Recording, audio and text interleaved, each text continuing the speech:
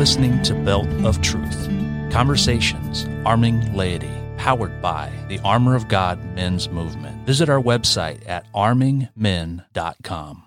This is Father Mark Gertner of the Diocese of Fort Wayne, South Bend. I'm so happy to be here and to support the Belt of Truth podcast. I hope that this podcast always serves as a strengthening of faith for all who listen.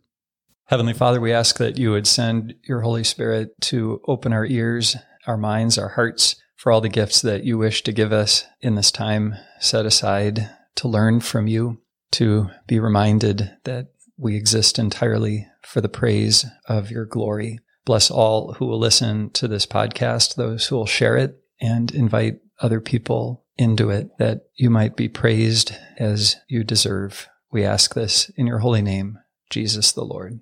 Amen.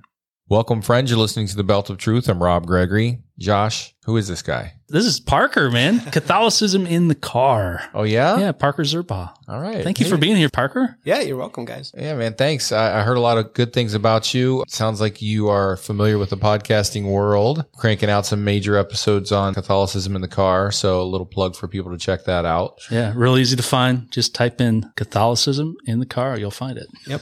Awesome, man. I'm kind of in my own little world over there. You know, I don't really do much. It's just me monologuing, basically. So it's a lot of fun, and you can tell you have fun. I do. Yeah. And you've got an incredible demeanor to talk about tough topics in a way that actually you're solution oriented. And, we all have our frustrations, but I think you just do it in such a great way. That's really my goal. Like, a lot of the reason why I started the podcast was, well, first off, I wanted something for my kids to be able to hear in case, tomorrow I get hit by a bus, and something from their dad that's like something I'm very passionate about and that will educate them in their faith. I mean, I don't expect my 5-year-old to be able to figure out, or future 5-year-old to figure out what I'm all talking about. But, as they get older, maybe they'll be able to kind of listen and take more and more in each time, and know that their dad loved his faith and was really trying to live it out as best as he possibly could. You said you love your faith. Why do you love your faith? Yeah. So I'm a cradle Catholic, born and raised. I was actually baptized by Father Mark Gertner here at St. Vincent's when they used to be in the gym. Yeah. Long time ago. And Father Mark Gertner was actually a deacon at the time. Oh, wow. So, and I was Sunday Catholics, nothing super extraordinary, but just really keeping the faith. And once I hit high school, I started going to the youth group here at St. Vincent's, actually. And that really forced me to think about my faith a lot more deeply, as it does for a lot of people. You're in the high school environment, and people are saying, I'm an atheist and I'm a whatever and whoever what, and and you got to figure out, what do you believe? Everybody goes through that, and I did.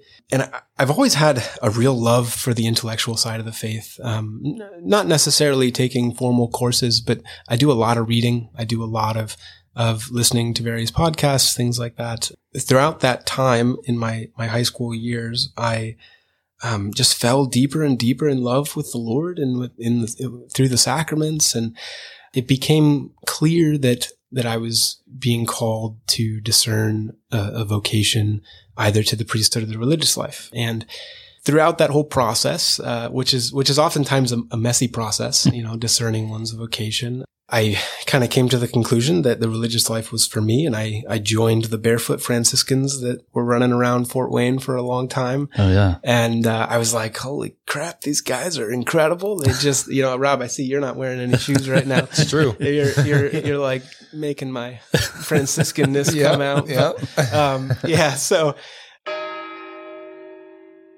The Belt of Truth podcast is made possible in part by the generous financial support from local Catholic businesses in the Fort Wayne South Bend Diocese through the Catholic media company, Our Local Parish. To learn more on how you could support these businesses and watch some powerful interviews with our local priests and laity, go to ourlocalparish.com. Worship local, Support local. Thank you. and God bless. 2014, I entered the Franciscans, so just right out of high school. That just deepened my faith more and more, particularly on the prayer side of things, and then also on the intellectual side of things. I mean, just really, really diving deep and growing in love with the Lord. I mean, man, I felt like I loved God before I before I joined the religious life, but it was like a whole different ball game. I mean, it really is when you're 24 hours, 7 days a week, 365, and you're praying nine hours a day. 2 of that's mental prayer. The rest of it is usually the breviary or mass or whatever have you. Religious life is designed just to immerse you deeply into the love of God through many different means. And also in many different ways. You have your monastic religious life, your cloistered monastics where they don't leave the monastery. You also have your itinerant preachers, the mendicants, Franciscans and Dominicans and a few others. And then you have a lot of your apostolic religious orders that really focus upon missionary work and things of that nature. And I was in a Franciscan order, like I said, and so they're mendicant, which means that they go out and they beg for everything that they need. But they also live kind of a balance between the monastic life and the apostolic life. They generally try, the mendicant orders try to kind of blend the two. And, like I said, we would do some serious prayer, 8, 9 hours of prayer a day. But then, the rest of our day would be spent in the apostolate or doing work around the friary or what have you. And it was just an incredible, amazing experience of deepening my faith and something that I will forever be immensely grateful to God for. But I spent 4 years with the friars, and in the summer of 2018, I discerned out. Wow, 4 years. Yeah, 4 years. Yep. So from the time I was 18 to when I was 24, my college years were spent as a Franciscan friar. And what was that? In the spring of 2017, so a year and a half thereabouts before I left, the community went through a lot of turmoil. And I've been fairly open about this. The head of the community was asked to leave, and it kind of put a lot of people left. Over the course of 3 or 4 months, I believe, we went from having 55 people to having 10. And so it was very, very, very difficult time, but also a beautiful time of being able to say to the Lord, Lord, what do you want from me during this time of suffering, this time of really tragedy? Because I was seeing the community that I loved and that had, dedicated a lot of my life to that point to really fall apart, and trying to figure out, Lord, am I called to be here still? And it became clear through prayer and through discernment with the other brothers and things of that nature that I was not called to be there anymore. And so I discerned out in order to discern marriage in particular. But then unfortunately, about a year later, the community decided to disband. I say unfortunately, although it, in the eyes of divine providence, it was definitely a good thing for all involved. But it was still, for me, it was still a very deep time of suffering. Those brothers, many of whom are still around in this diocese, the Diocese of Fort Wayne South Bend. Well, Chris Lucius being one of them. Chris Lucius, yep. Father Paulo, Father Lee Allen Fortin, Ryan Tomosi, Father Ryan Tomosi are among those. And then there's a number of others. A number of the friars also kind of scattered to the four winds, Yeah. The friendships that we developed over that time, particularly the 10 of us that were left at the end, I think. And then once I left and some others left, the last few that were left. I mean, you talk about friendship through suffering, and it was beautiful. How the Lord works in all of that. It really gave me a wonderful view of how the Lord redeems in real life. How he brings us out of our suffering and how he brings us to greater and better things, even if we don't see it at the time. Mm. Yeah. So I knew that it was time to discern marriage. It was made very clear to me that I wasn't supposed to be floundering, that I was supposed to discern the next vocation in my life. And I didn't waste any time. I got introduced or reintroduced to an old friend of mine, Maria Till. And we kind of hit it off and started dating. And a year and a half later, we got engaged. A year after that, we got married and had our first kid within 9 months 10 months. And then just had our second kid 8 weeks ago. So, I mean, it's the Lord he really brings all things together. And I feel like that's been one of the biggest things that I've learned in my life so far. I mean, I'm only 28. Seeing how the Lord ties up all the loose ends for all of our lives really is just wonderful. That's awesome. You had mentioned that you had created Catholicism in the car, the podcast, the video podcast, because you're actually showing your face driving down the road, talking about Catholicism. But you had mentioned that you had a lot of inspiration to do that, and one of which was to create content for your children. You, over a year and a half, basically, that you've been doing this.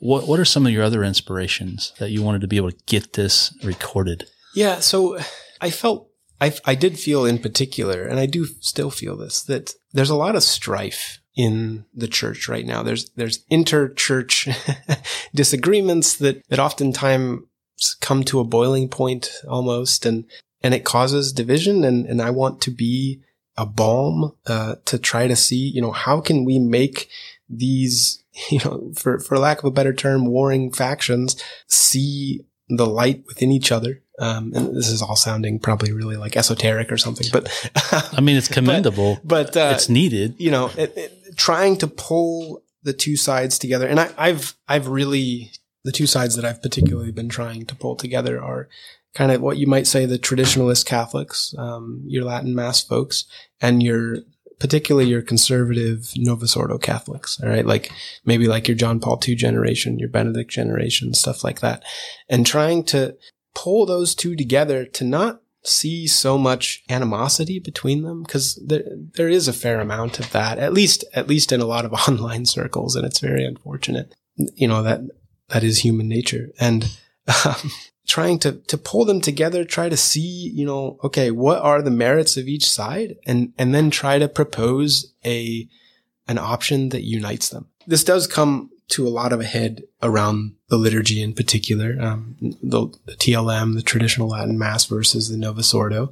The Novus Ordo being the Roman rite promulgated by Pope Paul VI in 1969. So after Vatican II.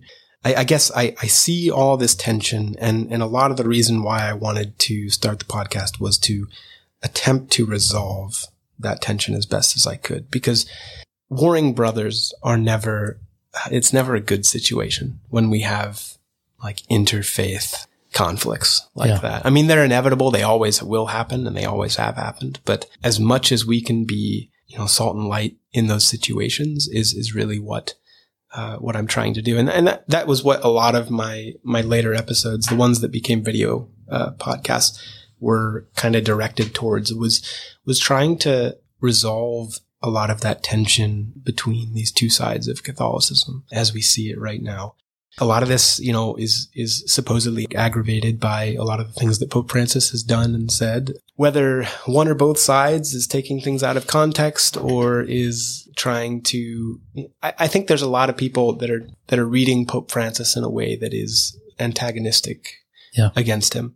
And I think that's extremely problematic, in the sense that is not traditional at all. That's not traditional Catholicism. Now we don't want to be like papal yes men. We don't just blindly owe obedience to anybody, much less, to anybody, even the Pope. So we don't owe blind obedience, but we do owe obedience. And I think I see particularly the traditionalist Catholics, those on the farther end of that spectrum, okay, creating, well, I'll say this.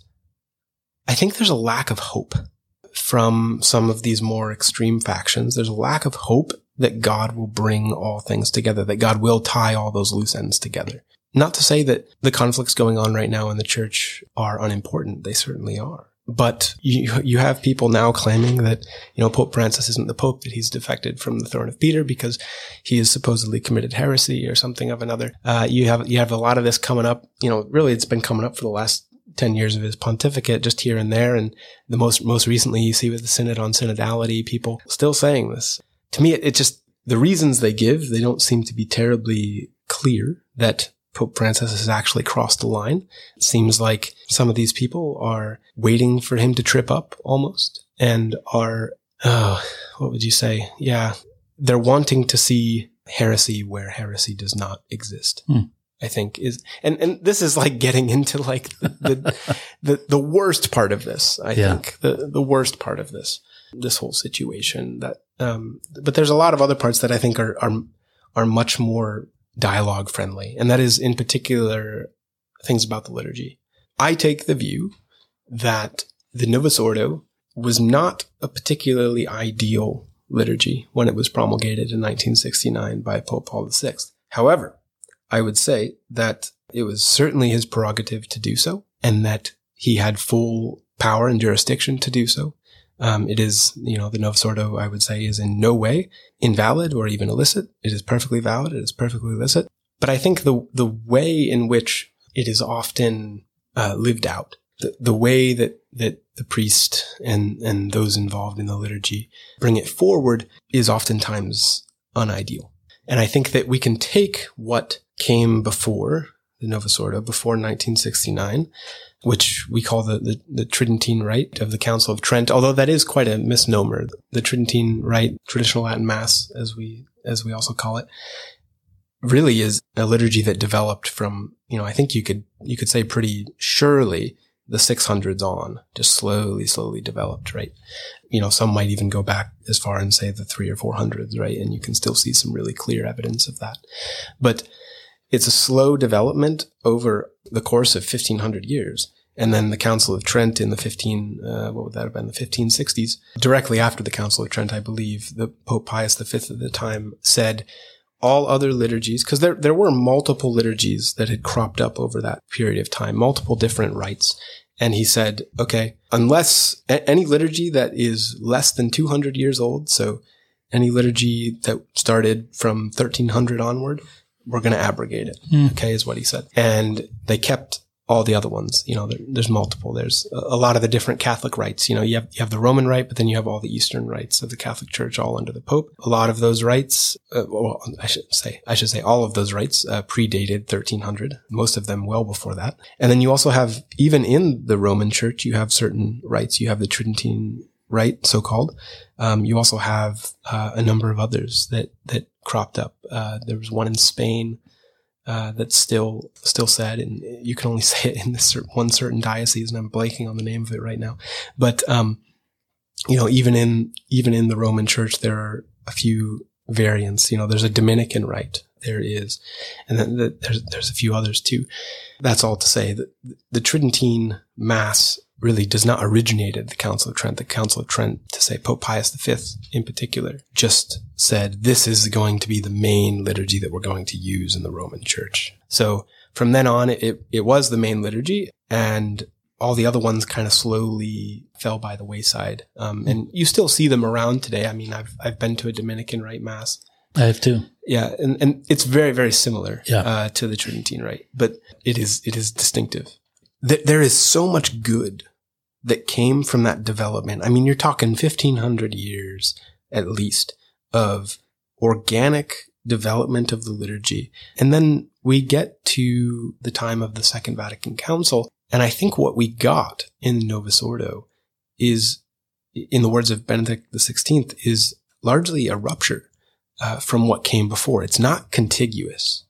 It's not an organic growth. And he talks about in his Pope Benedict XVI, back before he was Pope, when he was just Joseph Ratzinger, he wrote a book called The Spirit of the Liturgy. And in there, he talks about how the church is meant to be a gardener of the liturgy. It's supposed to be an organic thing that has grown up since the time of the apostles, and we're supposed to tend to it. As things grow, they change, they develop, right? It's not static. A gardener doesn't garden concrete or something like that never changes.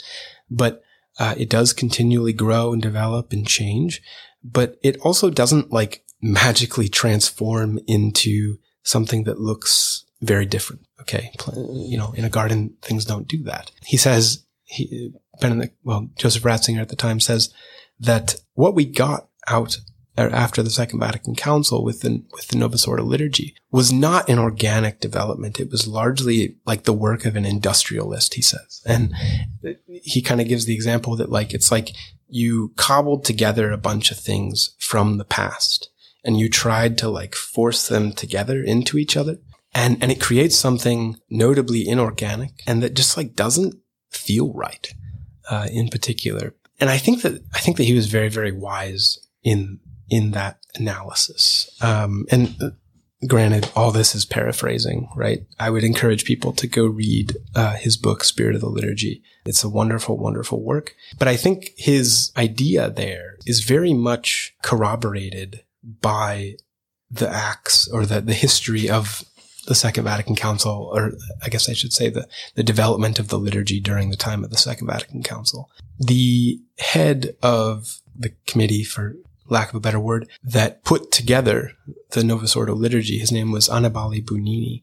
And he, after a very dramatic situation, put together his memoir of exactly how they came about constructing the Novus Ordo. He was the secretary, correct? He was that is correct. Yeah. Yes. Sorry. It's been a little while since I visited a lot of this stuff, but he was the secretary. That is correct. And which really, I mean, very powerful position. Yeah. Oh, certainly. Yes. Connector of all things, really. Right. And he was in a very key position to document what was going on. And thankfully he did. And this memoir that he wrote, it's 700 something pages. I read it in the spring. I don't do a lot of reading of actual books, physical books. I find myself, with 2 kids and everything else going on, that it's difficult to find the time for that. But what I do, hence my Catholicism in the Car podcast, is I listen to books on audio in the car. And oftentimes I have to resort to making these audiobooks myself with, robot AI voices and stuff like that. So it's fun. You can listen to them on like triple speed and you can get through way, way fast. And, but I listened to his memoir. It took me a month to listen to it. It just became clear through reading that, this first source document from the man who was present for the vast majority of how the Novus Ordo was developed, that it was indeed kind of cobbled together, not without good intentions. So I think based upon the reading that I've done, it seems that the members of the committee were really trying to bring a liturgy forward that was contiguous with the past, but also recovered elements that had been lost. And I think in doing so, in trying to particularly bring it elements from way, way past. I mean, they brought, I think it's Eucharistic Prayer 3. Remember, one of the Eucharistic prayers is by one of the church fathers. So we're talking mid-first millennia. They kind of brought that up and just kind of resurrected it and plopped it into the Roman liturgy. And I think it bespeaks a type of just inorganic growth. I guess there's really no other way to put it. And I think that this is seen particularly when you look at how the traditional Latin Mass, when you attend it, it's almost seamless in a lot of ways. And it focuses much more upon showing us the truth rather than proclaiming to us the truth. And I think that for me, that is one of the core aspects of liturgy, is that it is supposed to show us the truth of the faith. It's not supposed to proclaim that to us. I mean, the homily it's a part of the liturgy. I mean, we used to say that actually the liturgy would kind of stop and pause, right, for the homily. And the homily wasn't actually a part of the liturgy, and it wasn't even necessary. I think precisely for the fact that the liturgy is meant to show us God. It's not meant to tell us about him. That's what preaching is for. That is what teaching is for. But the liturgy is supposed to be an immersive experience in which we come to contemplate and truly worship the divine, not just to learn about him. And I think that particular things like turning the priest around to face the people, I think was a really grave, I won't go that far. I'll say unfortunate mistake, which Benedict XVI also argues for. Not only is it, I think, a historical mistake, there's a lot of assumptions that people made at the time that turned out not to be true about how the liturgy was performed in the past. But it's also like it kind of breaks what the liturgy is supposed to tell us. If the priest is facing us, then his focus is upon us as the laity, just inherently. That is what is shown. Now the priest can tell us that's not true all he wants, but we primarily learn through non-vocalized behavior. We primarily take in information upon what is shown to us, not what is heard. When we see the priest facing us, I think it automatically creates a sort of confusion that the liturgy is about us. Okay. And that is where I think we really start to get into problems. And none of this, I don't think any of this was intentional, but I think it is the consequence of what happened. And so I've said this multiple times in various venues, but if I was to ask 3 things to change about the Novus Ordo, first and foremost, it would be that we would turn the priest back around so he'd be facing the same way as the congregation. We call that ad orientem posture, as opposed to ad populum, towards the people posture. And ad orientem, meaning to the east, is one of the absolute oldest liturgical practices that exists, and that we have evidence of. Some have even posited that it is straight from the apostles themselves, because Jesus promised in Matthew 25, right, that he would rise again and come from the east. So the church, from as far back as we know, prayed towards the east in anticipation of the second coming. So we see in that ad orientem posture how, not only is it ancient, but it tells us something really beautiful about divine revelation, namely that Christ will come again from the east. But then also it tells us something about ourselves as we are postured during the liturgy, that it is oriented, that everyone is oriented towards God. We're not oriented towards each other, because the liturgy is meant to be worship, and worship is primarily, it really is only given to God. Right? You cannot give worship to anything else other than God. And so I think our posture is incredibly important in how we proclaim that, just by showing instead of telling. A lot of the strife, I think, in the church right now, where the hope is, and I think people just keep missing this. I see this on, Catholic news media. People get all bent out of shape about, people were getting all bent out of shape about the synod on synodality. They're like, oh my goodness, we're going to be allowing homosexuality into the church and it's going to be terrible. And, Well, that's the theme across everything within the world today is like everyone is fighting everyone. And there's a polarization where you're either on one side or the other. And it's just so full of lies. It is. Yeah. And I think that we're falling into that in a lot of ways. And this divide between, your traditionalists and your more conservative Catholics. And the reason I'm just focusing on those 2 groups is because the liberal Catholics, they kind of are on their own little island out there. And these 2 groups, the conservatives and the traditionalists, don't necessarily pay a whole lot of attention to them. You just kind of try to scoot them into the corner and say, all right, whatever. But, and again, these categories, liberal, moderate, traditionalist, whatever you want to say, are, they're huge sweeping generalizations. And it can be helpful in certain instances to talk about it in that way, right? But when you're actually coming down to it, those don't matter at all. Yeah. What matters is the ideas that people are bringing forward. Okay. But I want to kind of focus in upon recently the Synod on Synodality and just the scare that happened with, some of what people were thinking was going to come out of that. Right, this first session of the Synod on Synodality, and they were thinking that the blessing of gay marriage was going to be coming out of it, and luckily, of course, actually, I should say, that did not happen. Now, why is that? Because the gates of hell will never prevail against the church, and that includes, first and foremost, as the leader of the church, that includes the Holy Father. Right, he will not fall into formal heresy. Okay, that is, the 8th Ecumenical Council, the 4th Council of Constantinople, said that very clearly. I guess, yeah. And it also said that anyone who tries to claim that the Pope is a heretic, let him be anathema. Okay, now there's a whole bunch of different things in there about a lot of different particulars, right? Like, we would say that a heretical Pope can only be judged by a sitting Pope. So really, a heretical Pope, that can only be determined after the Pope is dead, okay, by a predecessor. I've heard some stories about popes bringing popes that have passed away out of the grave and put on trial. Right. And that's kind of, I don't know the details of that, but that's pretty savage, man. That's kind of where some of this came from. These are from some of the earlier church councils in the first millennium, and the 4th Council of Constantinople said that at least in their acts, believe it was the 7th session, they said that, only a living pope can judge a previous pope, right? He is judged by no one.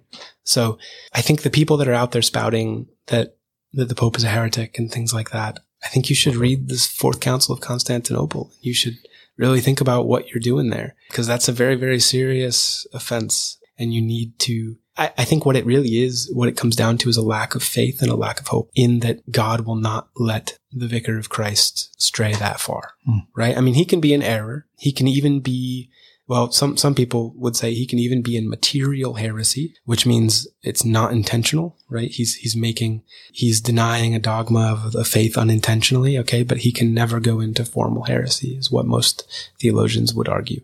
Okay, formal heresy being willful and knowing that he's doing it. And that seems to be utterly clear. And I think that we're losing that hope in certain circles. And I would just ask that we resurrect that, and in order to try to tie up all these loose ends. How do we do it? Like, I know for one, and I think you do a great job of that on your podcast, is you create dialogue and you talk about it, and you do it in a way that's respectful, and you're listening and you're sharing ideas. Right. Like, I think, is it that? Is it more? Well, I can tell you what I'm trying to do. I can't tell you what the rest of us need to do, but I think that one of the best ways to resolve this is by talking about these hard issues. Okay. And talking about them with, people much smarter than I talking about them. Okay. But even amongst just us laity, us like non-formally educated in theology folks, right? Talking about these things, bringing them to our pastors and being like, hey, this seems to be a conflict that we're seeing in the church right now. And how do we come together to get past this? Right now, I'm not going to say that's going to take a short amount of time. It's probably going to take a very, very long time. And I think ultimately what's going to need to happen is the church's magisterium is going to need to intervene at some point and clear things up. Okay. Yeah. Either through an ecumenical council or a pope making an infallible declaration. Okay.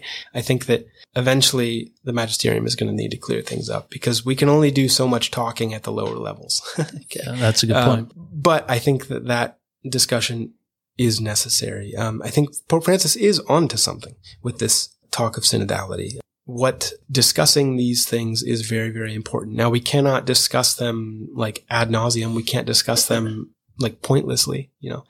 I don't think there's any real reason to discuss. There is no real reason to discuss things such as that have already been settled. We're not going to discuss, is Christ 100% man and 100% God? No, we're not going to discuss those things. Those things have already been settled. We're not going to discuss the Assumption or the Immaculate Conception or any other dogmas or infallible doctrines of the faith. We're not going to discuss those. And we don't want to waste our time discussing those because they can't be changed.